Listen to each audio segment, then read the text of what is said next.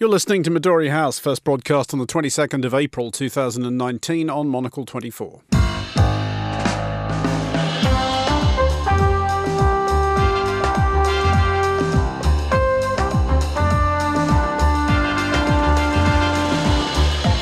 Hello and welcome to Midori House, coming to you live from Studio 1 here in London. I'm Andrew Muller. On today's show, a state of emergency and a number of unanswered questions in Sri Lanka following yesterday's bombings. My guests Carol Walker and Michael Goldfarb will be discussing this and the day's other top stories, including Ukraine's election of a comedian, a professional one this time, to its presidency, Brexit, but we'll try to keep it short, and where is the balance between the right of protesters to protest and the right of everyone else to get where they're going. That's all to come on Midori House on Monocle 24.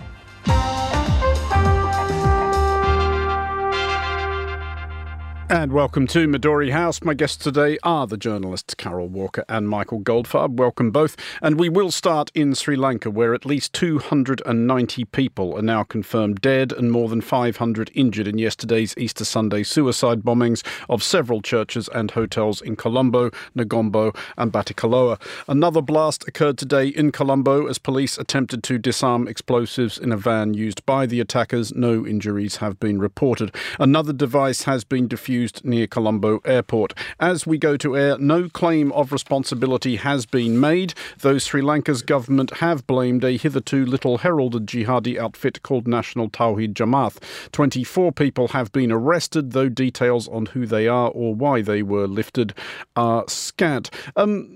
Michael, first of all, on that lack of a claim so far, more than 24 hours after the bombings, is that strange in the general context of large-scale terrorist attacks?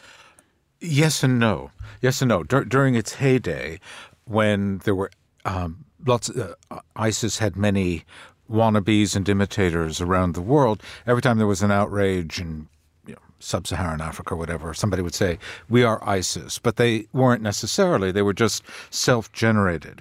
And one of the unknowns at this point, it is only about 36 hours since the atrocity, is how could a small local group, this Tawhid Jamaat, Tawhid Jamaat means, Tawhid is one God, there is one God, Jamaat is party, so it's the party of one God, on the radar but not considered to be that big a threat, carries out half a dozen massive bombings.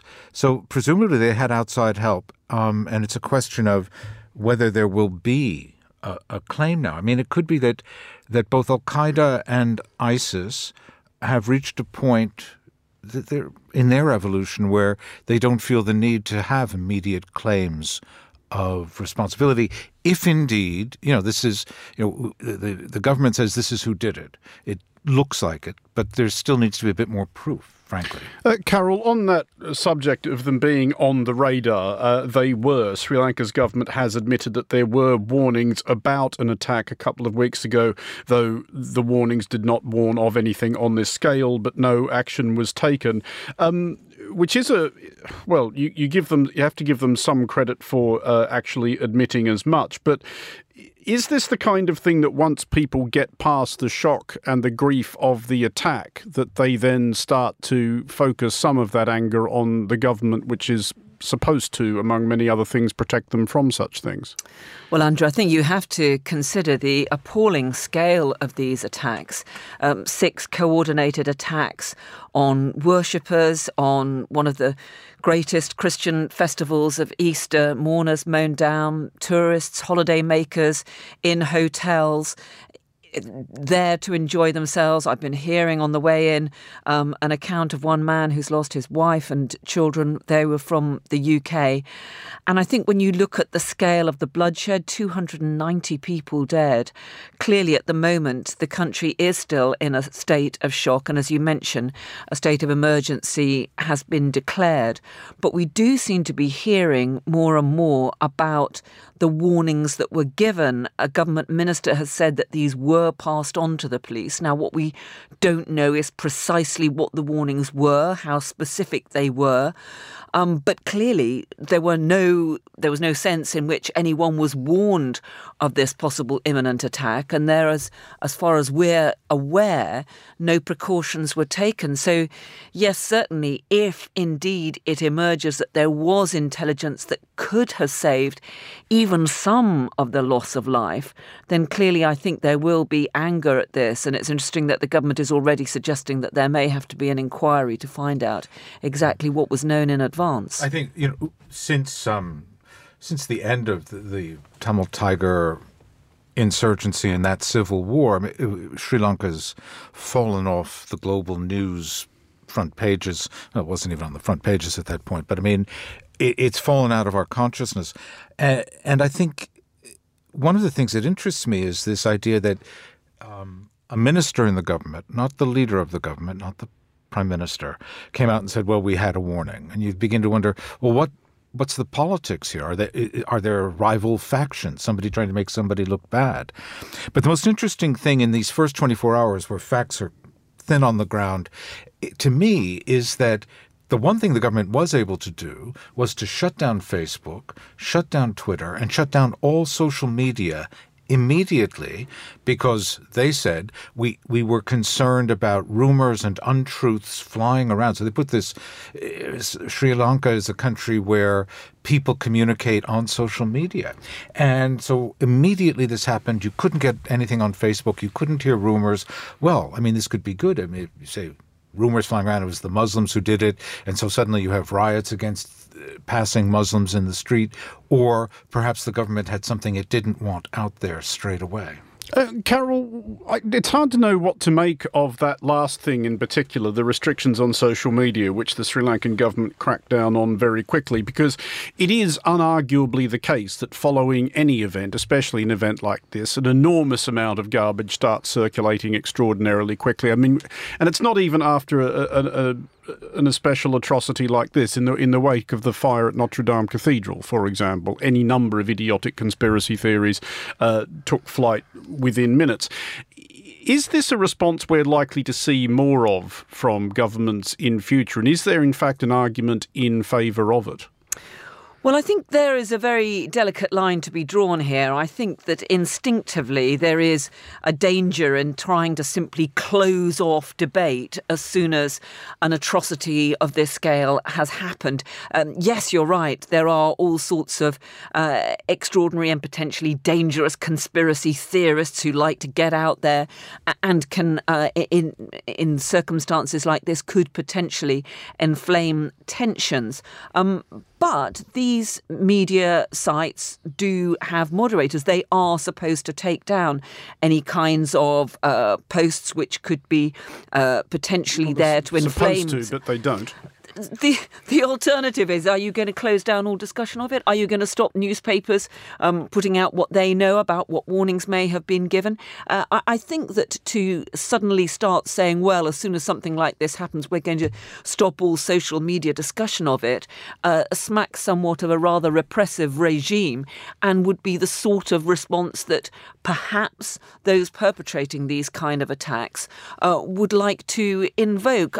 I think in a free society, you cannot simply close down discussion of what may or may not have happened, who may or who may not have been responsible. It is a fine line to be drawn, but my own view is that if you suddenly start saying, right, we're going to shut down all discussion of this, that's a pretty dangerous route to go down. OK, well, let's move on from that. There will be more on this story on tonight's Daily at 2200, and I'm sure we'll be looking at it in greater detail the rest of this week. But let's look now at Ukraine. It might reasonably be argued that the precedents of unqualified showbiz yahoos beginning their career in politics with the highest offices of state, notably in the United States and Italy, are not encouraging. These warnings from the present have not dissuaded the people of Ukraine, who have elected, and by a thumping majority, a new president who prepared for the job by pretending to be president in a popular television program. Volodymyr Zelensky, star of Servant of the People, was elected actual servant of the people with fully 73% of the vote, despite his lack of experience and indeed policies. Michael, what could possibly go wrong? Well, it's going to be, this is like sugar. These are like sugar highs. He will come into office. He's got, you would say, a mandate. He doesn't even have a political party. He only named his political party today when he woke up and said, we'll call it by the name of my television show. Well, of course. Donald Trump should change the name of the Republicans to The Apprentice. Don't give him ideas. He will do eventually. Look, we can make generalizations first. There's no doubt that in most of the democratic world, much of the democratic West, we'll say, career politicians have had decades to just wallow and ruin and sup at the trough of the public purse, and there's widespread disgust with them. And anyone who can come from out of the pack and have something new about him will, or her, we await the first woman to do this, will get purchase because the democratic polities are just so aggravated. And Emmanuel Macron has to be considered part of this as well. I mean, he was nothing. He was 38, 39 years old. And then all of a sudden he burst through because he's young and fresh. And what are his policies? We're not sure, but he's a nice looking guy. And we don't want to have Marine Le Pen as our president. Therefore, we vote Macron. In Ukraine specifically, nobody was happy about Petro Poroshenko. Continuing in office. That is true. He did get roundly spanked. I was spent much of last September there, and making a program not about politics but about other stuff, but I did talk politics while I was there, and I said it's Yulia Tymoshenko or it's Petro Poroshenko again. We're bored with this. They're both corrupt, and here comes this guy, and he's fresh and he's young and he's funny, and before you know it, you can get people behind you. That word bored, I think, is important, Carol. Why has it happened? And I think it explains a great deal that people, especially in those wealthy, orderly, secure Western policies, have started demanding that on top of everything else, their politics entertain them. Well, it is an extraordinary development, even in these very unprecedented political times in which we live. I think this is the first time we've had someone who is an ordinary citizen, who is acting in the part of someone who is propelled to the presidency of his country despite a total lack of politics, at the same time that is happening to him in real life. And I think he is, Petro Poroshenko, the ultimate embodiment of this anti-political mood which has gripped not just Ukraine, but many other countries where people feel that there is this political elite which is out of touch with their own concerns, which is failing to address the bread and butter issues which they are confronting on a daily basis, and which is fundamentally corrupt. One of the few messages that we got during this campaign was that Petro Poroshenko said that he would tackle the corruption in his country, take on the oligarchs. Interesting, given that he appears on a TV station that is itself backed by an oligarch. But let's see how far he goes. One of President Trump's very potent messages was that he was going to drain the swamp in Washington, and people want to hear those sorts of messages. Now, ultimately, he will be judged on whether in power he does make any difference, whether he can tackle some of those fundamental points. And I think that will depend on who he manages to get on board. Does he actually have the guts and the power to try and drive this through? But he has been elected with over 70% of the vote, and that means he has got a big mandate for change. What's interesting and specific, though, about Ukraine, as opposed to the other countries I mentioned, is this was not necessarily an ethno-nationalist vote.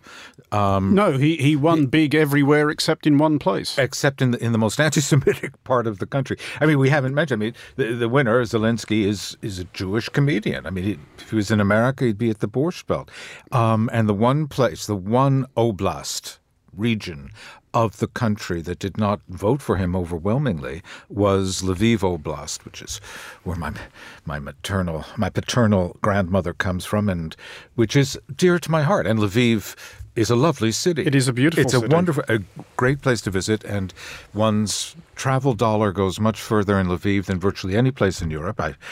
They can send me a check for that commercial. but look. I should have just corrected myself. I should, of course, have said Zelensky when I was talking about Poroshenko was the previous president. I knew. Zelensky, of course, is the new man on the block who has got to overturn this legacy from Poroshenko, who himself also promised to tackle corruption and failed to deliver. Zelensky's got to prove he's in a different mold. But, at the time of the Maidan rebellion, I guess it's 5 years ago now, this was about Ukrainian nationalism standing up against Russia, bad neighbor in the east, and then Russia invaded. Now, you've got this new guy, Zelensky. What is he going to do? I mean, a third of his country is occupied by Russian troops.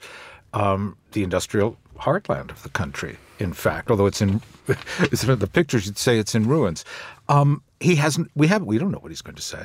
Well, he has said he wants to have a new peace process, and the Russians have already welcomed that. Well, but what is he going to do? The Russians are holding 24 Ukrainian sailors for months now that they took off a boat, coming out of the Sea of Azov into the Black Sea. And they've annexed Crimea, and they're backing the troops in the east of the rebels in the east of the country. So how he's going to find a way through that without appeasing the Russians is a very big challenge. There will, of course, be more on that story on our programmes throughout the week. We are going to take a short break now. You're listening to Midori House with me, Andrew Muller, along with Michael Goldfarb and Carol Walker. Coming up next, there's no getting around it. Brexit is still a thing. Download the free Monocle 24 app today to tune in wherever in the world you happen to be. Whether you're catching up on the news on your daily commute, enjoying a little cultural nourishment during your morning run, or seeking some recipe inspiration around the kitchen table, the Monocle 24 app allows you to tune in live or download your favourite shows to enjoy later. Get started by downloading the Monocle 24 app today. Monocle 24, keeping an eye and an ear on the world.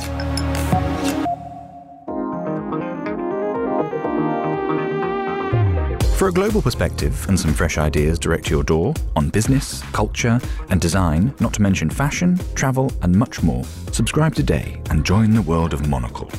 As a valued subscriber, you'll get a 10% discount in all Monocle shops and our online store.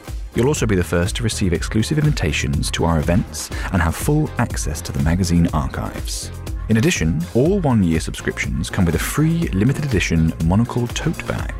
With 4 bespoke subscription packages to choose from, you decide what suits you and your lifestyle best. What are you waiting for? Visit monocle.com and subscribe today.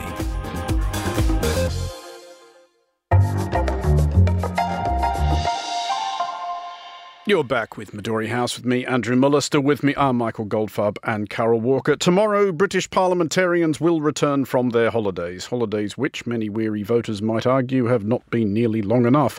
It has been mercifully quiet on the Brexit front for a few weeks now, since the most recent punting of a departure date for which the UK remains more or less entirely unprepared as we approach the 3rd anniversary of the vote to leave. The current departure date, though on form, don't bet too heavily on it, is October 31st. More imminently, we have the glorious prospect of European elections next month, which promise to be a goat rodeo of rare quality. Carol, it struck me when I realised we were talking about Brexit that it feels like something everyone's kind of lost interest in, like it was a huge dance craze that was all the rage a few summers back. And now everyone's like, oh, yeah, I remember that. Yeah, that was but we still have to talk about it, don't we? Well, absolutely, Andrew. We've all had a brief Brexit breather over Easter. Theresa May got that extension out of the EU and Parliament promptly packed up and went on holiday, I think much to many people's relief. But MPs are back. And many of the problems remain exactly as they were. Yes, there is this Groundhog Day sense of it about it all. There is no way through the impasse that appears to have suddenly materialised during the past week and a half or so. And if anything, opinions on all sides are even more entrenched.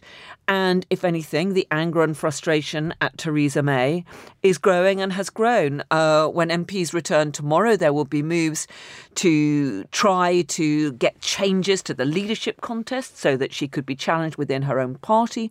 We know that chairman of the grassroots of the Conservative Party are trying to call for a special convention so that they can try and change the rules so that it will be easier to oust her from the leadership of her party. It's by no means clear whether any of these manoeuvres are actually going to work, but I think it is a sign of the huge frustration within her own party. Well, Michael, one exciting development on this front as we approach these EU elections, which are going to be an extraordinary circus, and I do recommend our non-British listeners to pay attention over the next few weeks if they are connoisseurs of political farce, is the unveiling of the Brexit Party, the latest vehicle of Nigel Farage. But in early polling for the EU elections, they are a decent stretch ahead of the field. And of course, we do have to remind ourselves that one of the reasons we got here was that the UKIP, of which Nigel Farage was leader at the time, won the EU elections in 2014. Could he do it again? It's possible because one of the moments that seemed interesting about 2 months ago, and people who follow this from abroad should remember that British pundits, even the best of them, are party pre. It has so infected the minds of the average, not the average, of all British citizens, including me. People lose all perspective. There was a moment there, this is going to be a big realignment of British politics. And a dozen parliamentarians, backbenchers, some of whom had served on front bench, left and started a new party called CHUK, which wasn't what Change UK. Change UK, and which makes it confusing because the first person to break away and the most prominent one is a guy named Chuka Amuna, who is actually not going to be leader. No, he's resisting taking on the crown. So they've had months, absolute months, to organize themselves in anticipation of these European elections, because they wouldn't have done it if they didn't think there was a very good chance of slowing the whole process down, getting a further extension from the EU. It was clear there were plenty of signals coming out of Brussels. You can have more time. We don't want to crash out. Take more time, but you have to hold these elections. So here you have Nigel Farage over here. He's got one message: me. I'm your guy.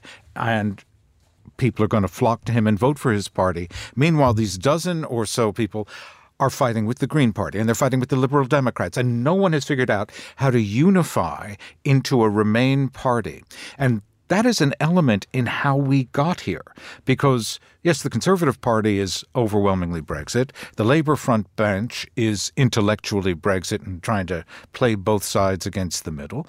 And you have the 16 million people who voted to Remain, who would love to vote in these European elections for pro-Remain, pro-European members of the European Parliament, and that vote is going to dissipate. And people are so disgusted that even on the most simple and basic issue, these 3 or 4 Remain parties cannot come together that, yes, to answer your question, that was a long way round, Nigel Farage is going to do very well. And Theresa May herself said, in fact, is still clinging to this idea that somehow the UK could avoid fighting these European Union elections if she can get her withdrawal deal through.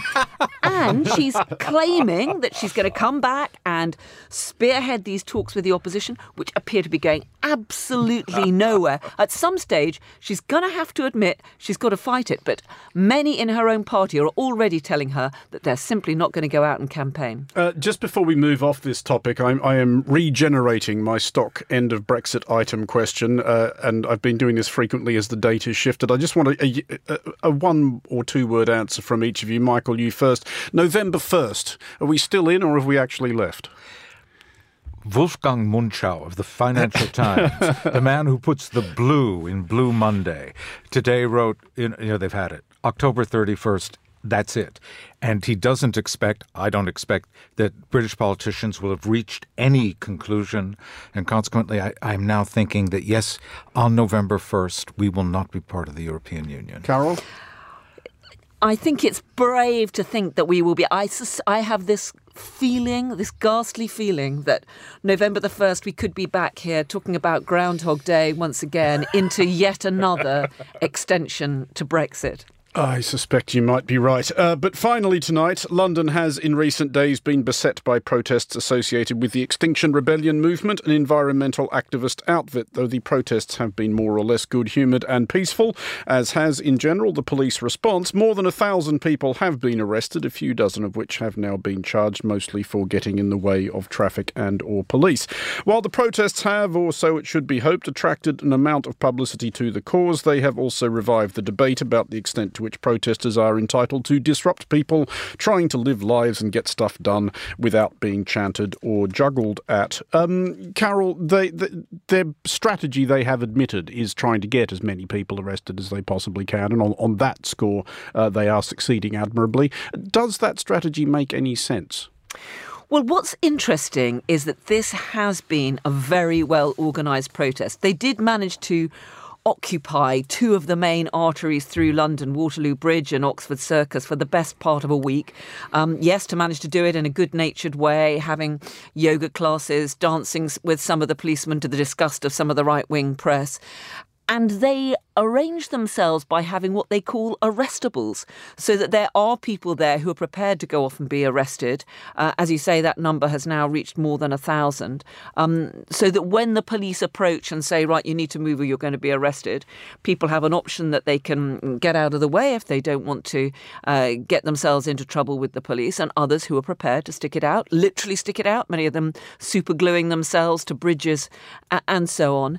And they have, through these extraordinary tactics, got themselves a good deal of coverage. They've got themselves pictures all over most of the front pages. And I've been hearing plenty of discussions about their aims of a radical change to the approach to the environment, really big cuts to greenhouse gases, effectively down to zero by 2025.